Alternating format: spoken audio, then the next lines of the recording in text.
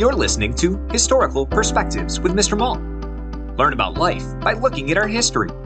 Teachers, for more information about historical perspectives, search Mr. Malt's Marketplace on Teachers Pay Teachers or at mrmaltmarketplace.com. Happy learning!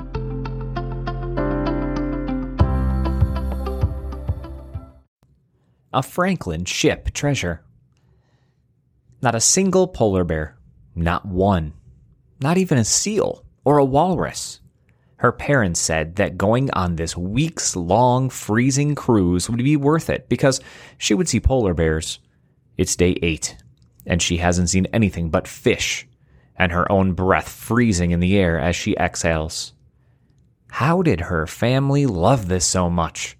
They're obsessed with the history of the Northwest Passage and all the failed attempts to travel it.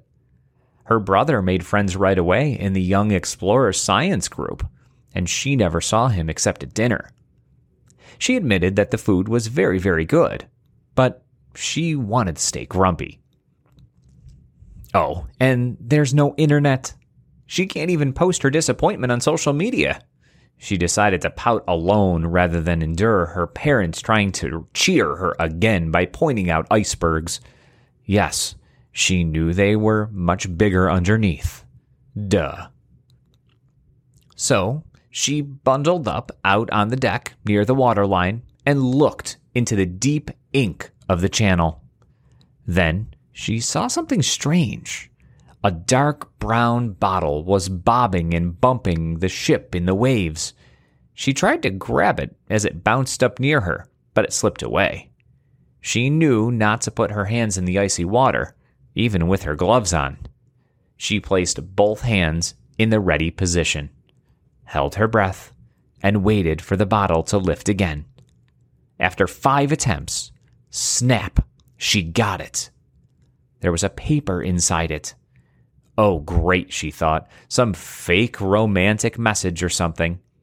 Still, she was curious. It was too dark outside to open the bottle and read, so she went into the dining area. People were coming and going for the evening snacks, so no one even noticed her. She used a knife to withdraw the stopper. A yellowed paper fell out. Darn it! It was written in cursive, and she couldn't read it. When one of the science teachers walked in, she called him over. He began to read aloud, but then went silent and started shaking. One hand gripped his hair as he asked, "Is this real? Did you make this up?" He sounded almost angry with her. "No. How could I write in cursive? I can't even read it." "It was in the water, hitting the ship. What is it?"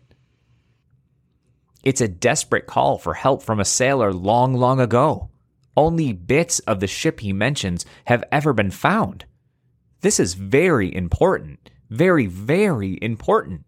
Young lady, you have made a historic discovery."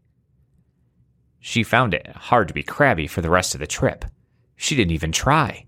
In fact, she was kind of famous now and was asked to tell the story of how she grabbed it over and over. She forgot all about the polar bears. Thanks for listening to this Historical Perspective. If you enjoyed this episode, be sure to subscribe. Also, search for Historical Perspectives on Teachers Pay Teachers to learn more about other topics, such as the Golden Gate Bridge, Henry Ford, schools in the early 1900s, and so much more. Happy learning!